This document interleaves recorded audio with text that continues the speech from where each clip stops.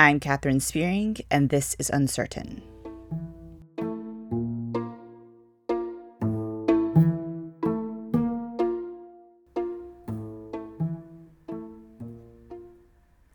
We're talking about difficult subjects related to the church, often ones no one wants to talk about.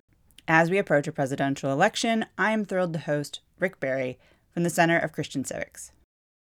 One of the biggest things we can do is demonstrate at the same time that we think our neighbors are worth serving, our neighbors are worth loving. Politics in church is often a subject we prefer to avoid. When we do engage it in faith-based communities, it can easily become polarizing. I've seen church members and church staff become ostracized from their communities because of their political beliefs. It's common for someone who identifies as Christian to vote on the right or vote on the left, and to seriously doubt the moral standard of someone who votes differently. Considering this is a topic that can cause me a lot of personal anxiety, I was grateful to bring on an expert who's devoted his career to teaching churches how to navigate these conversations. The Uncertain podcast supports Tears of Eden, a community and resource for those in the aftermath of spiritual abuse. If you're enjoying this podcast, please take a moment to like, subscribe, or leave a review on your favorite podcasting listening apparatus. Here's my interview with Rick Barry.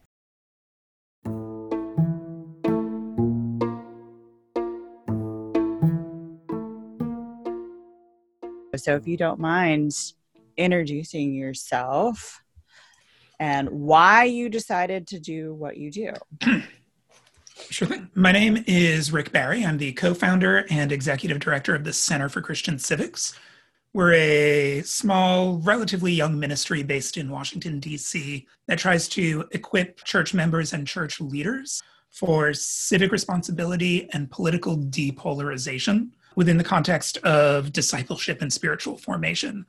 We believe that living in a representative democracy is actually a pretty big responsibility that God gave us on purpose by placing us in this time and place.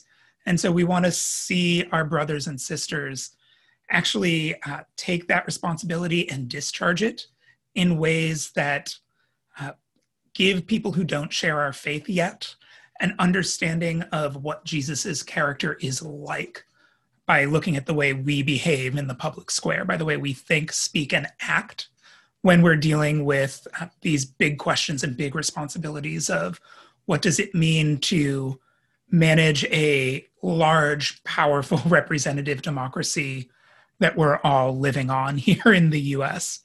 We got started because my co-founder and I both had backgrounds working in ministry and both had backgrounds working in politics on opposite sides of the aisle, and ended up becoming pretty good friends with a friendship that was based mostly on dreaming about what we would want to see, what potential we thought there was for the church to bring honor and glory to Jesus that we weren't bringing into it yet in the way that we engaged politics, engaged government, engaged civic life.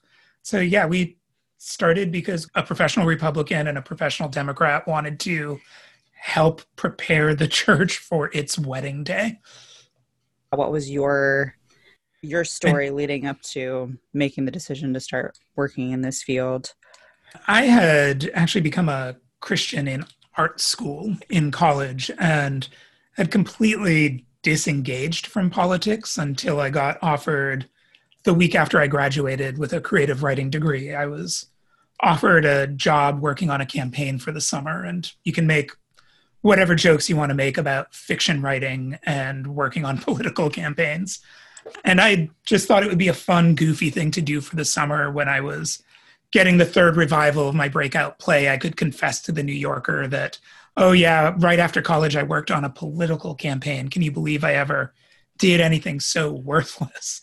But I ended up seeing that a lot of theology and discipleship of art and culture that I had been raised in for the last 4 years being a Christian in art school, a lot of what I had been taught about what it means to take the responsibility of being an image bearer of God seriously in a creative profession actually applied pretty easily and cleanly to what it meant to live out our calling as image bearers of God when we are taking on the responsibility of participating in civic life.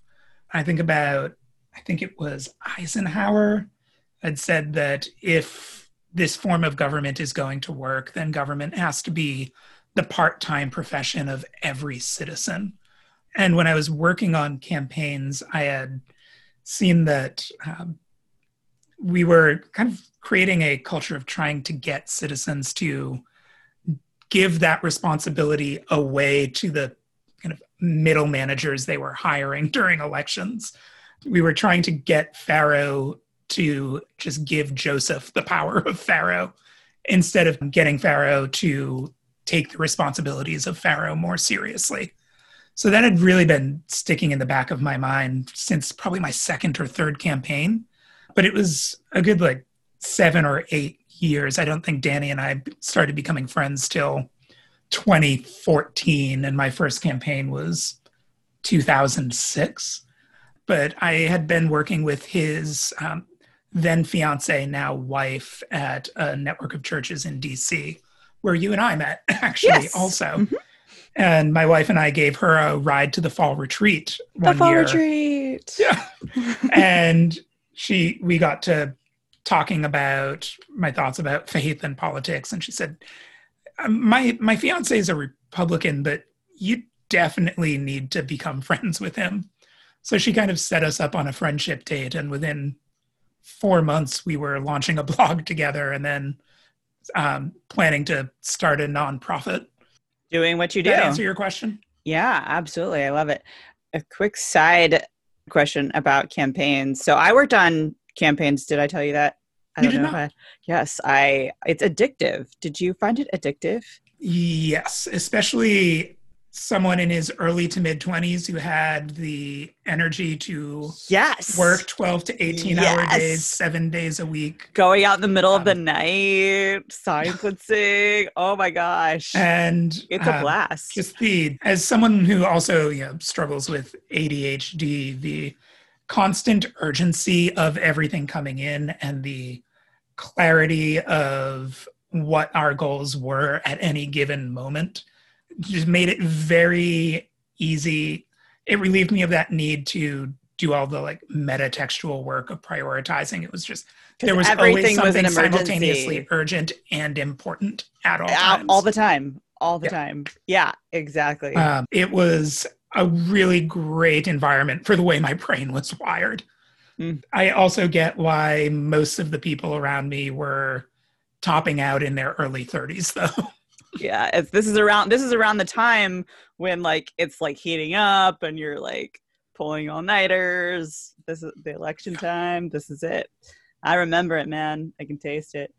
Yeah. So why, when it comes to church or religious organizations, why is the topic of politics so polarizing, as you stated it, cause so much conflict? Well, there are a few reasons, and some of them are very good, and some of them are less good. One of the good reasons, though, is just that we care.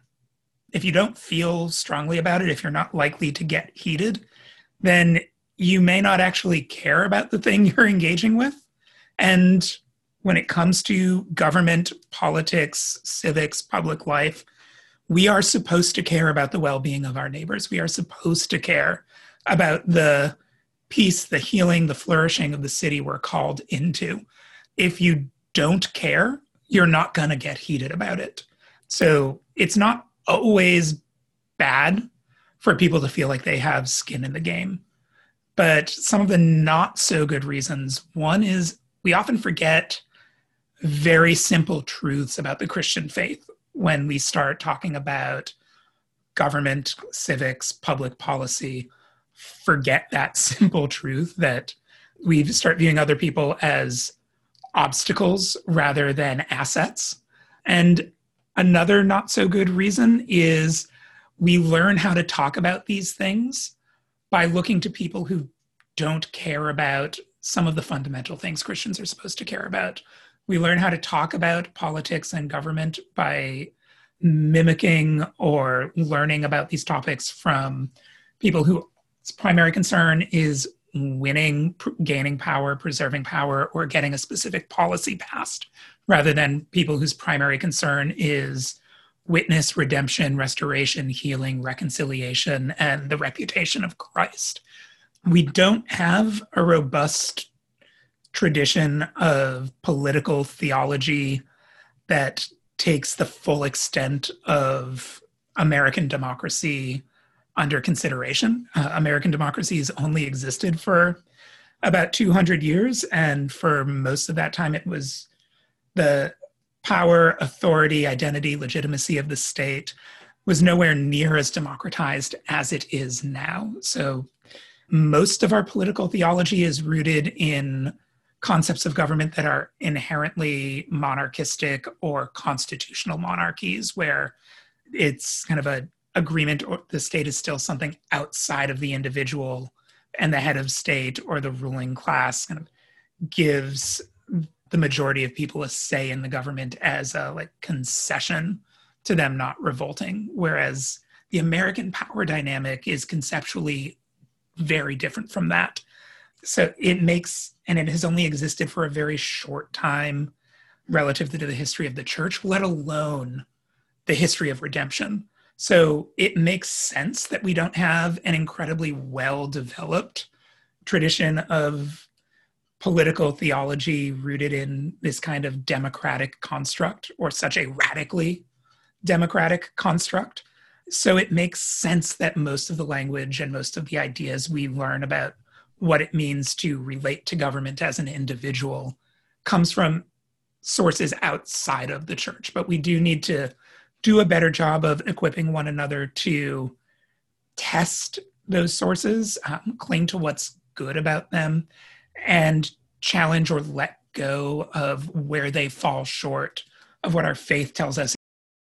Yeah, I never thought about the fact that this type of government is very new to the history of the world. Even the earlier, proudest democracies that were operating in the tradition of the height of the Roman Republic, when it was a republic, would still read unambiguously to Americans today as an aristocracy. And the height of the Roman Republic was between the Old Testament and the New Testament. No biblical author existed in anything we would recognize as a democracy today. The analogy I like to use is kind of the beginning of the first Star Wars movie, where they're talking about the Senate, and Darth Vader talks about it as the last window dressings of the old republic. It was there for PR purposes, but essentially it was the galactic government had ceased to be a republic decades ago. And Caesar Augustus is the one who consolidated that power, and the biblical authors, were living on, even the biblical authors who lived in Rome were living under the Roman monarchy, the Roman Empire, not the Roman Republic. Yeah, well, it would make sense that so new, very little written about what and how to navigate these conversations, or what this should look like, or what it's even for. It would make sense that we would make a lot of mistakes, and then also that it would be something that would cause a lot of consternation in relationships between people, especially in the church, when you do, like you said, care so much about. And that should be exciting to us, and I really do think that should be affirming to us. It's something we all have to take responsibility for, instead of just entrusting to one dude we're never going to have to worry about. It's much more of a intellectual challenge. It requires a little bit more of us in terms of time and energy and character, but we're not dealing necessarily with starvation, physical violence, any kind of prison or deprivation for our faith the way Christians in the countries where the majority of Christians are located have to deal with. We're not needing to deal with what our brothers and sisters in the majority Christian world in Africa, in China are dealing with. We get off easy physically, but there's a little bit more of a mental and emotional and social demand on us than most other Christians have had to deal with, which is exciting in some ways and an honor. God wouldn't give us that if he didn't think we were capable of witnessing well with that responsibility. That's a good point. Digging a little deeper into that, why might someone who identifies as Christian vote Democrat, and why might someone who identifies as Christian vote Republican? Are there any specific policies on either side that might draw someone who identifies as Christian towards one of those political parties? Well, one of the things that's hard for us, I think, often to get our heads around, because most of the way we learn to think about politics and government come from sources that are thinking politically first and morally second, is we tend to think that there's always, without exception, a one-to-one relationship between principle and policy, or between moral principle and political strategy. And we like to think that because I'm a Christian, I support this. But that actually that statement skips over a lot of other steps that we leave in subtext. The reality is that it's often a lot more complicated than that. Our political leanings, whether that's, what policies we support or make sense to us, or what party we tend to feel more hostile toward or warmer toward or be more comfortable around, they're actually shaped by a whole lot of extra biblical factors that determine how we relate our faith to our politics. And I say extra biblical, not anti-biblical, not unbiblical, but extra biblical, like interpretive methods. If our political preferences are one biscuit and our faith is the other biscuit, we tend to forget the fact that there's also cream in the middle of the Oreo holding them together. And we actually talk about a lot of these in our classes. We have 45 minutes of teaching and small group conversation and private reflection out of our half-day seminar just on this topic. And a lot of them are actually perfectly okay. There are some reasons that Christians end up on opposite sides of the aisle that are idolatrous, and some reasons that are even heretical. But there are a lot of reasons that are actually not just acceptable, but actually necessary for the church to be healthy and to function well. A couple of those include specific callings or passions God has given people. We talk a lot about people having a heart for this topic or a heart for that topic.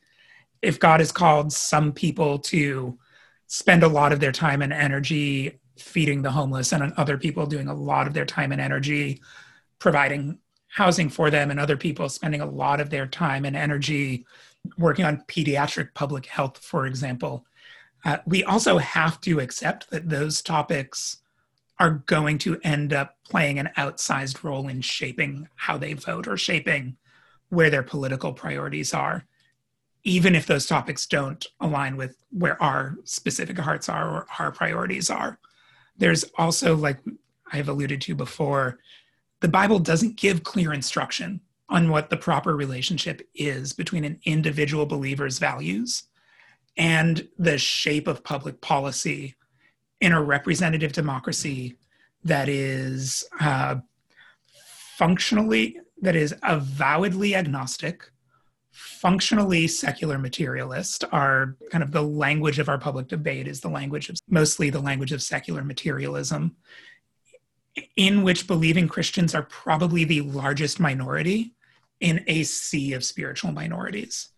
We're not in a one-person monarchy where the shape of policy comes from one person's values. We are filling that seat on a 300 million person Pharaoh committee with a whole bunch of people that have different ideas about what a good society looks like and is shaped like.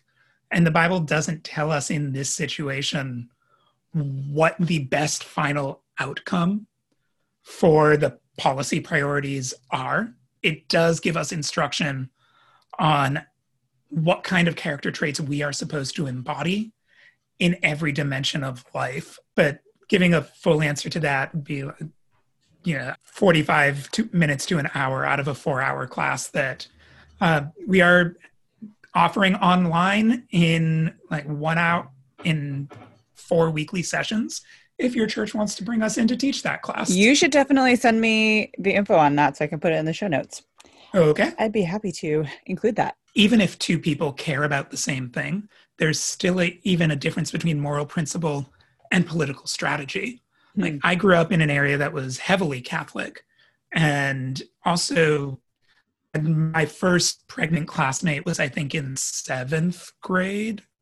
But the area I grew up in also had a fairly low abortion rate because we had, a daycare center in our high school. We had night classes in high school for students who needed to stay home during the day, and parents would then watch the baby at night. There were a lot of, it was a very anti-abortion area, but they put most of their focus, instead of putting their focus behind prohibition and persuasion, they took a more like social or cultural, economical approach of what are the factors that might leave someone feeling like this is their best choice. Let's start first by relieving those. So you can even have 2 people who care about the same issue, like abortion, and if one person thinks the best approach is a top-down legislative approach to cutting off access to it, they're going to end up more likely to vote Republican on that. If someone thinks the best approach is to kind of take away some of the fear factors that might leave someone feeling cornered into it, they're probably going to be more likely to be pushing for something like paid family leave or universal single-payer prenatal care. And that's going to leave them looking more to the left, more likely to vote Democrat because they care about the same issue. That's a great example. Yeah, great example. So last question. I've seen people get run out of churches based on things that they've said on Facebook or things that they've said in a sermon. Do you have any advice for people who are trying to talk about these things and address these things, knowing that it can be polarizing in their community, specifically for church leaders or spiritual leaders? I do. First, I maybe want to address, instead of the spiritual leaders, the people running them out. It is vital for us to recognize that our ministry leaders are still human beings, and this responsibility is still relatively new in human history. And most of us, if not all of us, because of the nature and culture of the political climate, we're trying to figure out how to wield this responsibility we have of participatory democracy without being well equipped for that. So it is very important that we be patient with one another whenever possible. And it is also important for us to deliberately practice humility.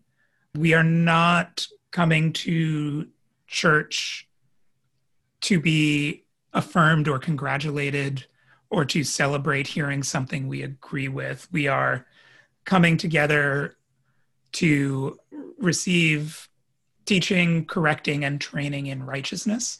And sometimes that is hard to receive. It is important for us to remember that we are not consumers in the church. We are partners, members, and members of a body that are not ourselves the head.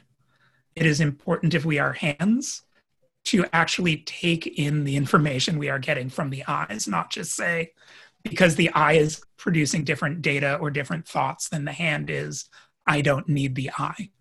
So for church members, for all of us, that's extraordinarily important and extraordinarily difficult to remember and live out right now. I would say anyone who's in a position of ministry leadership needs to remember that our job when we are in ministry leadership is, especially where people's politics are concerned, is usually unless it's, I will just say, is usually to not change the way someone votes. It's not to shape someone's policy commitments. It is to foster a gathering of the body that has a functioning immune and repair system, to foster a gathering of the body that heals and repairs the members who are connected to it. We're not necessarily trying to tell people, if you are a Christian, that means you have to support this policy approach to this problem and prioritize this problem over that one. It is helping to make sure people know how to demonstrate love, joy, peace, patience, kindness, goodness, faithfulness, gentleness, self-control, all the fruit of the Spirit, to take their thoughts captive, to test everything, even the things they agree with, to witness prophetically, even to the people they like or the people they consider their allies or the people who they think are members of their tribes, even the people they're inclined to support. Our job is to teach people to be missionaries to the cultures that they are already most embedded in, not champions of a specific culture in the culture war. There is a chance, because we all reflect and distort God's image in different ways. We are all kind of fun house mirrors with our bulges and our condensy little bits positioned in different parts of the mirror. There is a chance that as our mirrors get straightened out, they'll never become perfectly clear and perfectly reflective until we are made perfect. But through the course of repentance and discipleship, some of the imperfections in our mirror will get straightened out. There is a chance that means some of the things that inclined us to support the Democratic Party or inclined us to support the Republican Party or inclined us to think that we're above or better than the political process will end up changing. And we will end up, as we become more thoroughly conformed to the image of Christ, some Republicans might become Democrats and some Democrats might become Republicans because the things that were shaping their political commitments were mostly idolatrous.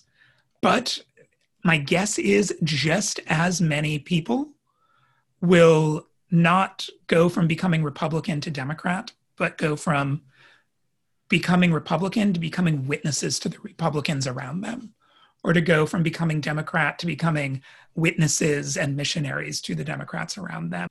The chair of our advisory council, who has worked in HHS in the Office of Faith-Based and Community Partnerships under Bush, Obama, and now Trump, has said that it is just as likely that if you're a Republican and you become Christian, you're going to be called deeper into Republican culture as a redemptive agent rather than being called out of Republican culture, and vice versa for Democrats.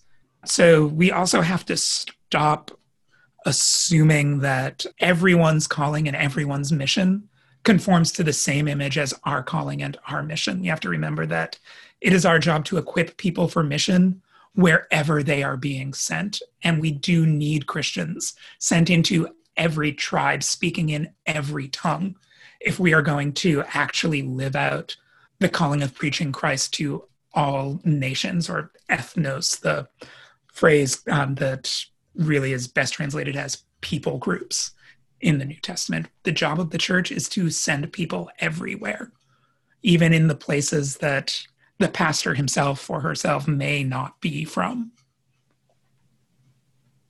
Thanks for sharing. Any final thoughts? This is hard. It is okay that it is hard. One of the biggest things we can do is demonstrate at the same time that we think our neighbors are worth serving, our neighbors are worth loving, that we think the responsibilities we are entrusted with by God, by virtue of Him placing us in a time to place to have them, are worth pursuing, while also demonstrating that we know the ultimate fate of the world does not rest on our shoulders.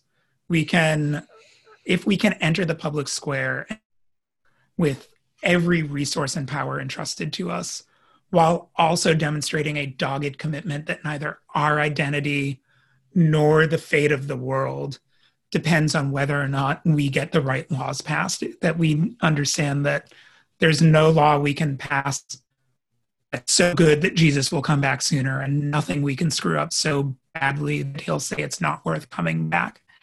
That's going to be maybe the most countercultural thing we can do in the public square. So yeah, I would really encourage the church to take this responsibility seriously and take the ultimate comfort and promise of the fate of the world not resting on our shoulders seriously at the same time.